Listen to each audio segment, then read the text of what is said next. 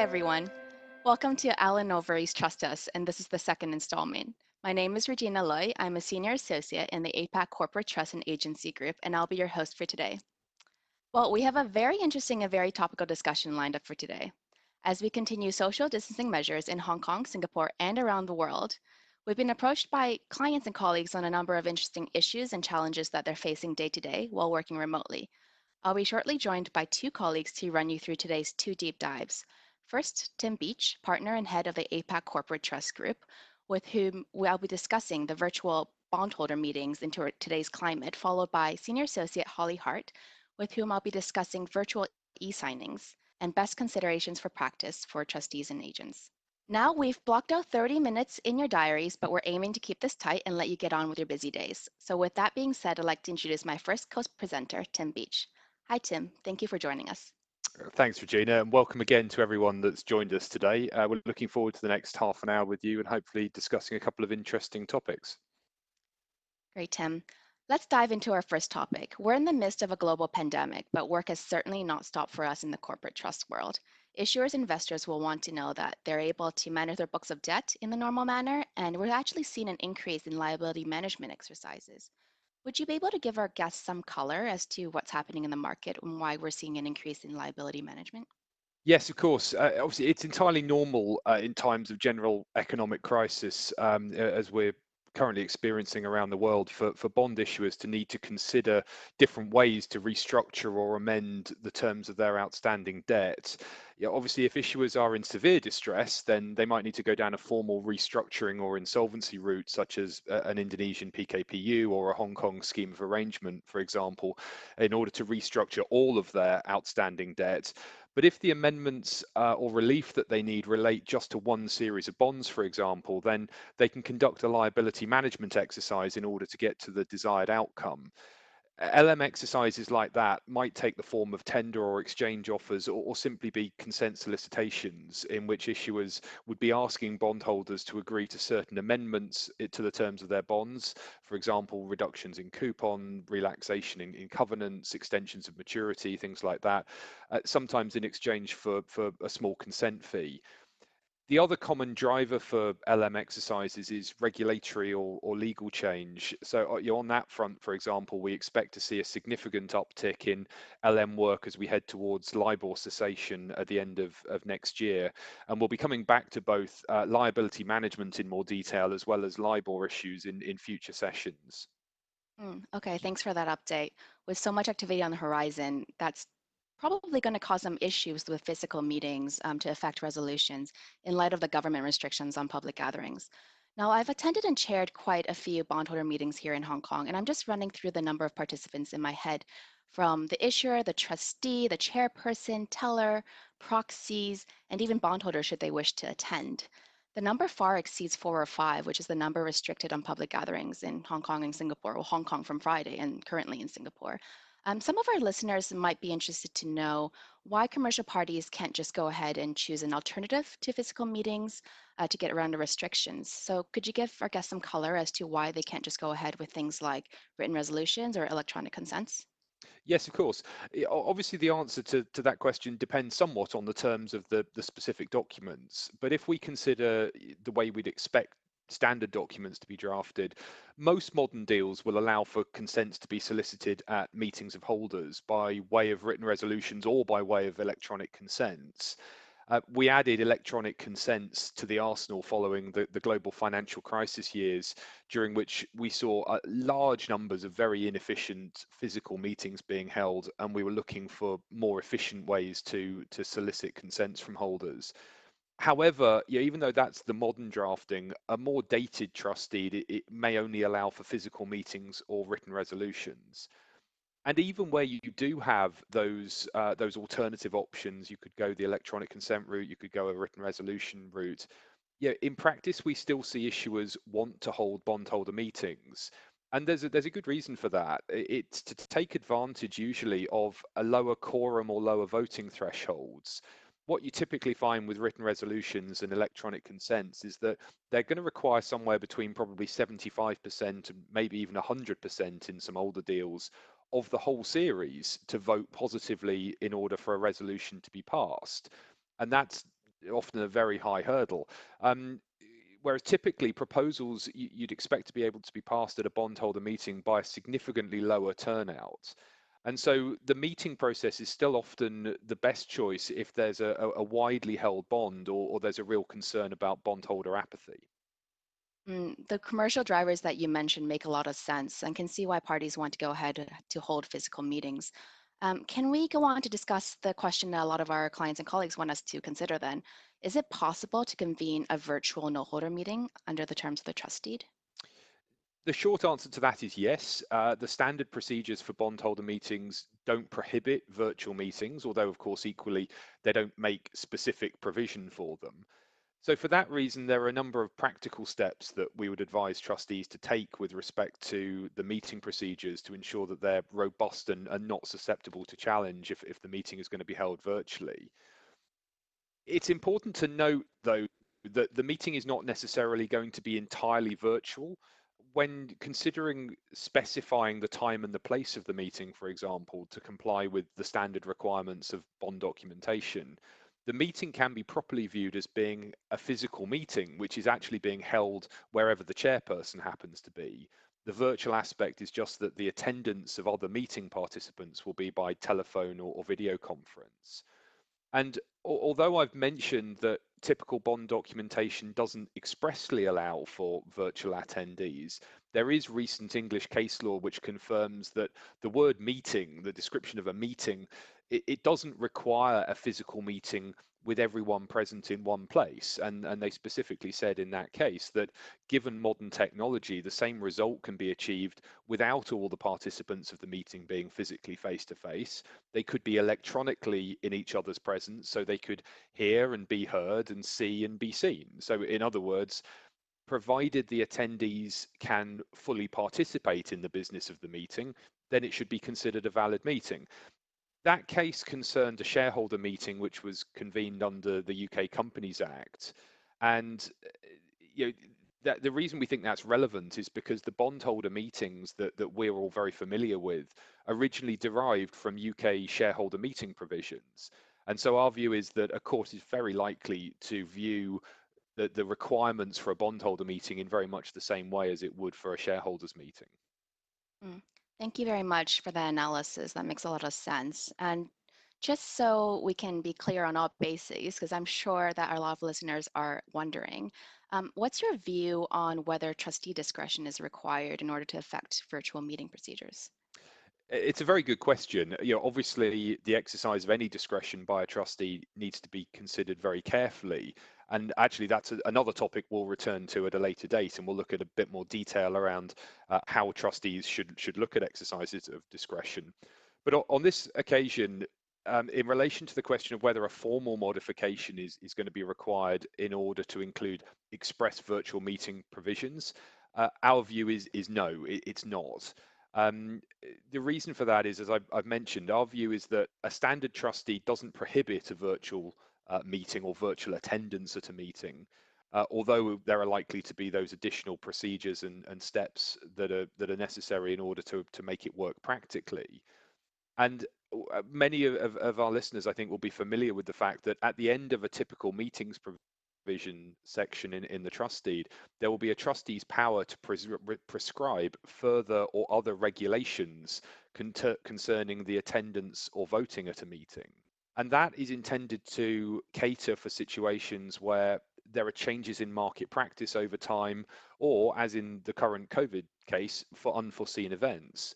So, in our view, it's entirely proper for the trustee, as a matter of principle, to prescribe different procedures using that power in order to allow bondholders to exercise their rights to attend and vote at a meeting despite unforeseen restrictions. And that fits well within the trustee's general mandate to protect the interests of the bondholders. Perfect. I'm sure a lot of our listeners are breathing a sigh of relief to know that a formal exercise of discretion will not be required.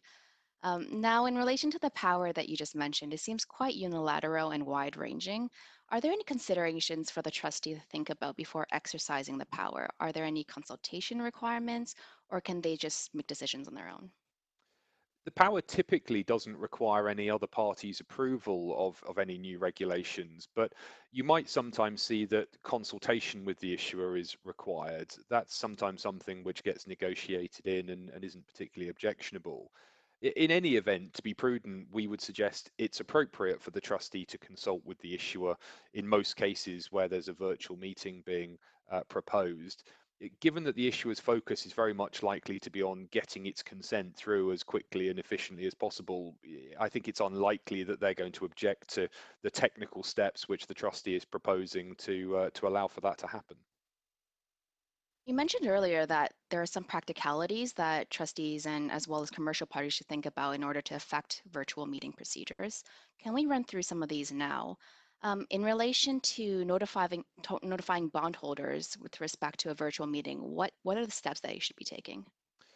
It's definitely very important that holders are made aware of the possibility that the meeting might be held virtually as early as possible. And ideally, that would be in the notice which convenes the meeting.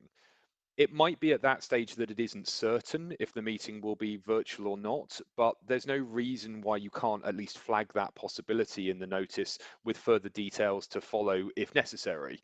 If anyone who's listening today would like to discuss what that wording might look like, then do get in touch with us. In that first notice, we would recommend encouraging bondholders to cast their votes by proxy and avoid attending in person to minimize the risk of holders having to attend virtually. In practice, yeah, that's really how it happens most of the time anyway, but emphasizing the point in the context of a potentially virtual meeting can't hurt. Okay, and with the possibility of remote attendance, I think one of the biggest concerns will be how to best secure the platform and how to best verify the identities of the attendees, especially where, say, the chairman or the teller might not be familiar with individuals. Are there any thoughts on these points? Yeah, that's right. It is something that needs to be thought through and the appropriate steps need to be taken. So, first off, we would recommend that the telephone or video conference facility is set up by the host alone. So there's control over that from the organizers of the meeting. To limit the risk of unauthorized distribution of the access details, we'd suggest that each virtual attendee should only be emailed the video or audio conference details shortly before the meeting starts. And the biggest issue or the biggest question obviously is around verification of attendees. If we assume that the bonds are in the ICSDs, the tabulation agent will have received ID details and email addresses of the individuals who are planning to attend the meeting. So we'd recommend that the chairperson or a delegate should email each person who's asked to attend ahead of the meeting to obtain a copy of their ID to enable them to match the details of the ID and the person to the details provided by the tabulation agent. On that point, it's obviously easier if the meeting's going to be held by video conference so that you can actually physically see the people who are attending, and that makes it more straightforward to manage the ID. But there's obviously a route to do that via the phone option as well. That's all very practical, excellent advice, and I think that's a lot for our listeners to digest, so thank you for that. Now, moving forward, in relation to a post-COVID world, are there any considerations that parties should think about for new money deals going forward? Have you seen any language in the market, for example, in relation to the meetings provisions in a trust deed? Yeah, I think we're all looking forward to a post-COVID world, aren't we? Right. Yes, in relation to the language, we're currently finalising some standard virtual meeting language that will be used in A&O deals going forward. Whilst, as I've already said, I don't think that's strictly necessary. We have an opportunity to do that, and so we think it makes sense to clarify, a few short points around the fact that this is an acceptable way to approach it, and a couple of practical details. The key one of those, I think, is that the place of the meeting doesn't need to be a physical place and can simply be entirely virtual, by telephone call or video conference. Um, and our view, from a more sort of conceptual level, is that the new virtual meeting wording should be as broadly drafted as possible. Obviously, at the moment, we're coping with a situation where we're having to try and make virtual meetings work in the context of our existing documentation to meet the circumstances we're dealing with in the world. But we see no reason actually why that should remain the case, as you say, post-COVID. Actually, this is a flexibility which is probably going to be very valuable and very helpful for issuers and other parties involved. So, we're proposing that the wording that goes in will allow this simply to be a choice, that the issuer, the trustee, whoever is convening the meeting, will be able to choose to hold it virtually if they wish to, without any particular reason for that being the case. So again, if anyone would like to see that new proposed language or have a chat about it, then do please get in touch. Great. Thank you so much, Tim. I think that's been immensely helpful for our listeners, and you've raised some points for further investigation in the future. So thank you very much, and I'll say bye. Thanks very much. A reminder to our listeners of our client bulletin, Bondholder Meetings in the Time of COVID-19, Virtually OK, which is available on the ANO website, or you may email any member of our team for a copy. And a reminder that if any of the topics that we just discussed is particularly interesting, or you have questions, or if you find yourself facing a virtual meeting and you'd like to discuss the suggested meeting procedures we just discussed, please feel free to get in touch with us. Okay, now moving on to our next topic, virtual e-signings in the time of COVID-19 and best considerations for practice for trustees and agents. To discuss this, I'm being joined by my colleague, Holly Hart. Hi, Holly. Thanks for joining us. Hello, Regina. It's nice to have the Hello answers to again. some questions for once. Yes, hi again. No, thank you for having a chat with me today. Great. Thank you. Can we start So, with the, yeah. e-signings. Where should we begin? So let's begin with a really basic question, if that's okay with you. What do we mean when we refer to e-signings? A lot of our clients will be familiar with the practice of printing out a signature page, signing it, and then returning it by PDF format. What's the difference between what I just mentioned and e-signings using facilitation software? And then what's the scope of the term? As the practice I just mentioned is something that a lot of our signatories might not have access to at this time during COVID-19. Yes, of course. So you're right. Our clients are all very familiar with that process of executing documents in Counterpart by signing, scanning, emailing back PDF signature pages with originals to follow. This well accepted practice is recognized by the courts. What we're talking about in this context, though, is when you cannot physically get pen to paper, as many of us cannot in this new virtual world that we live in. So when we talk about e-signings, we are talking about electronic signatures and consequently executing documents in one of the following ways. Firstly, where a person accesses a document through a web-based e-signature platform, such as DocuSign that we as a firm use, and clicks to have their name in a typed or handwriting format automatically inserted into the document in the appropriate place, so next to their signature block. Secondly, where the person signs on a screen using their hand or a light pen or a stylus and the actual touch screen to write their name electronically. Thirdly, where a person electronically pastes their signature, for example, as a JPEG or a PDF, into an electronic version of the relevant document in the right spot. And finally, where a person just simply types their name into the document. Okay, thanks for that rundown. Would you be able to run through some of the pros and cons of some of the uses that you mentioned? Of course. There are benefits and notes of cautions for each of these approaches. The benefits of using an e-signature platform are exactly as you would imagine with a product that was made specifically for the purpose. They offer security features such as SMS authentication that improves the security of the document and adds to the evidential weight of the signature. They also automatically create an audit trail that records when documents were signed and the actual IP addresses that access them. As with all tech products, the key risk is security. So, signing platforms are cloud based, and therefore parties must be comfortable with the platform's information security credentials. Having said that, this risk can be mitigated with cooperation between the parties in agreeing how the data will be managed. For example, uploading the documents immediately prior to signing and then deleting them from the platform after each party has downloaded their electronic original. With respect to signing on screen using a light pen or stylus or your hand, the benefits of doing so include obviously that it requires very little tech know how or setup and is generally accessible for most of us. Also, it's using the signatory's own handwriting, so it can be checked against a specimen signature, which is a practice that all of our clients are very familiar with. These same benefits apply to where a person electronically pastes their signature as the JPEG or the PDF into an electronic version of the relevant document. Finally, the option of simply typing your name into the document is similarly low tech and generally accessible, but is without the added benefit of being able to check against any relevant incumbency certificate or other list of authorized signatories. The use of these last three options all present similar risks, however. Without an additional means of authentication, there is little evidence that the signatory applied the signature themselves, which is the e-signing equivalent of physically signing. It's also problematic for documents required to be witnessed. Having said that, again, parties can mitigate these risks by agreeing on practical ways to evidence and record that the signatory is approving the document. This could include one, conducting the signing by video call. Number two, ensuring that the signed document is returned from the authorized signatories email account and that the authorized signatory confirms the signing and sending of the document by phone. And three, ensuring that those receiving the e-signed documents conduct some basic checks to ensure that there is nothing obviously suspect about them. For example, that it comes from an unknown or obscure email address. Great, thanks, Holly. That's a lot to take in, and it was very informative, so thank you very much. A lot of our listeners will be interested to know the enforceability of the approaches that you mentioned.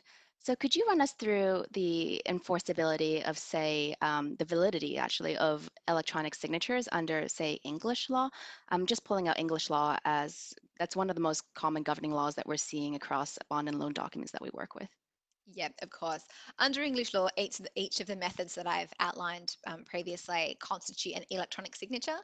In 2019, the Law Commission confirmed that under English common law, agreements, including deeds and other documents subject to statutory formalities, could be validly e-signed, and that there is no difference between the agreements validly signed and agreements validly e-signed with respect to their enforceability. The findings of the Law Commission were agreed and endorsed by the Lord Chancellor and the Secretary of State for Justice in March 2020. Now, there's no need for documents to reference an agreement between the parties to use e-signatures, but it is advisable for parties to agree on the practicalities of using e-signatures in advance to mitigate some of the risks that I outlined previously. With respect to cross-border transactions, which all of our clients are heavily involved in, where they feature other governing laws, this is obviously going to need to be assessed on a case-by-case basis with your lawyers and with local counsel. Our listeners may be interested to know that A&O has a Rule Finder e-signature online subscription service available on AOSphere. It contains a law and practice analysis of e-signing in each jurisdiction and addresses cross-border legal issues that can arise when e-signing commercial agreements. Okay, that's very interesting. It's good to know that A&O has put in the work so that our clients don't have to. Always. So if any of our clients are working on, say, internal jurisdictional surveys or would like to know how the service can benefit their day-to-day works, then please keep in contact with us and we can let you know more. And I believe we have trials and demos available. So Holly, in relation to the approaches that you mentioned to e-signing and execution, is there a best practice that we can recommend? Yes. Now, without sounding too much like an infomercial for DocuSign, best practice is to use the software option. Look, we are aware though, for many of the transactions that our clients are involved with, they are not the party that is always likely to be running the signing and therefore able to dictate procedures. So in this instance, trustees and agents should be aware of the right questions to be asking of themselves and or the team that is coordinating the signing. So what are some important questions that trustees and agents should think about before jumping right into using the software? Okay, so when thinking about themselves, they need to check their capacity and authority. Are there any restrictions or requirements in constitutional documents or internal policies that would limit you in doing so? For example, information security policies for using cloud-based platforms or any other document storage policies. And secondly, consider whether you actually require a wet ink original, for example, an original global note. Okay, it seems the overarching point is that clients should check their organizational level approach to e-signings before jumping right into using the software. A lot of our clients will have internal policies with respect to keeping wet ink originals post-transaction, and I think a lot of them will be concerned and questioning how electronic originals will actually comply with their internal policies. I believe the rationale behind having wet ink originals is that they may need to present a wet ink original in court for enforceability reasons. So what's the guidance behind this? So, the Joint Working Party guidance published by the Law Society states that an English court would accept an electronic version of an executed document, a hard copy printout, or a composite of the electronically and wet ink signed document. So, this means there is no evidential reason for a party to request a wet ink original. Of course, if local counsel are involved in a transactions, client may wish to confirm this approach can be taken in that instance too. Okay, thank you. That's very helpful. And now let's jump into kind of the micro level transaction specific concerns. what should a trustee and agent think about for transaction-specific deals? Okay, so look, we've touched on the fact that there may be some cross-border considerations. You need to think about whether there are any overseas signatories. Does the place of signature have any legal significance? Where might you want to enforce this particular document, and whether there are any regulatory implications? Secondly, you should be considering any registration requirements. So consider whether, if a document does need to be registered with an authority, whether that authority is going to accept the e-signature. Considering whether notarizing or apostilling is required, and if so, will a document signed by e-signature be acceptable there? And finally, ask whether the e-signing will impact any legal opinions that the trustee or to a lesser extent an agent may be entitled to with respect to that particular transaction. Great, thanks, Holly. I think that's been really helpful for our participants, so thank you very much. As always, there's scope to talk about more, but we're just about out of time. Yes. So I'll say bye. Thank you. Oh, thank you, Regina. Bye.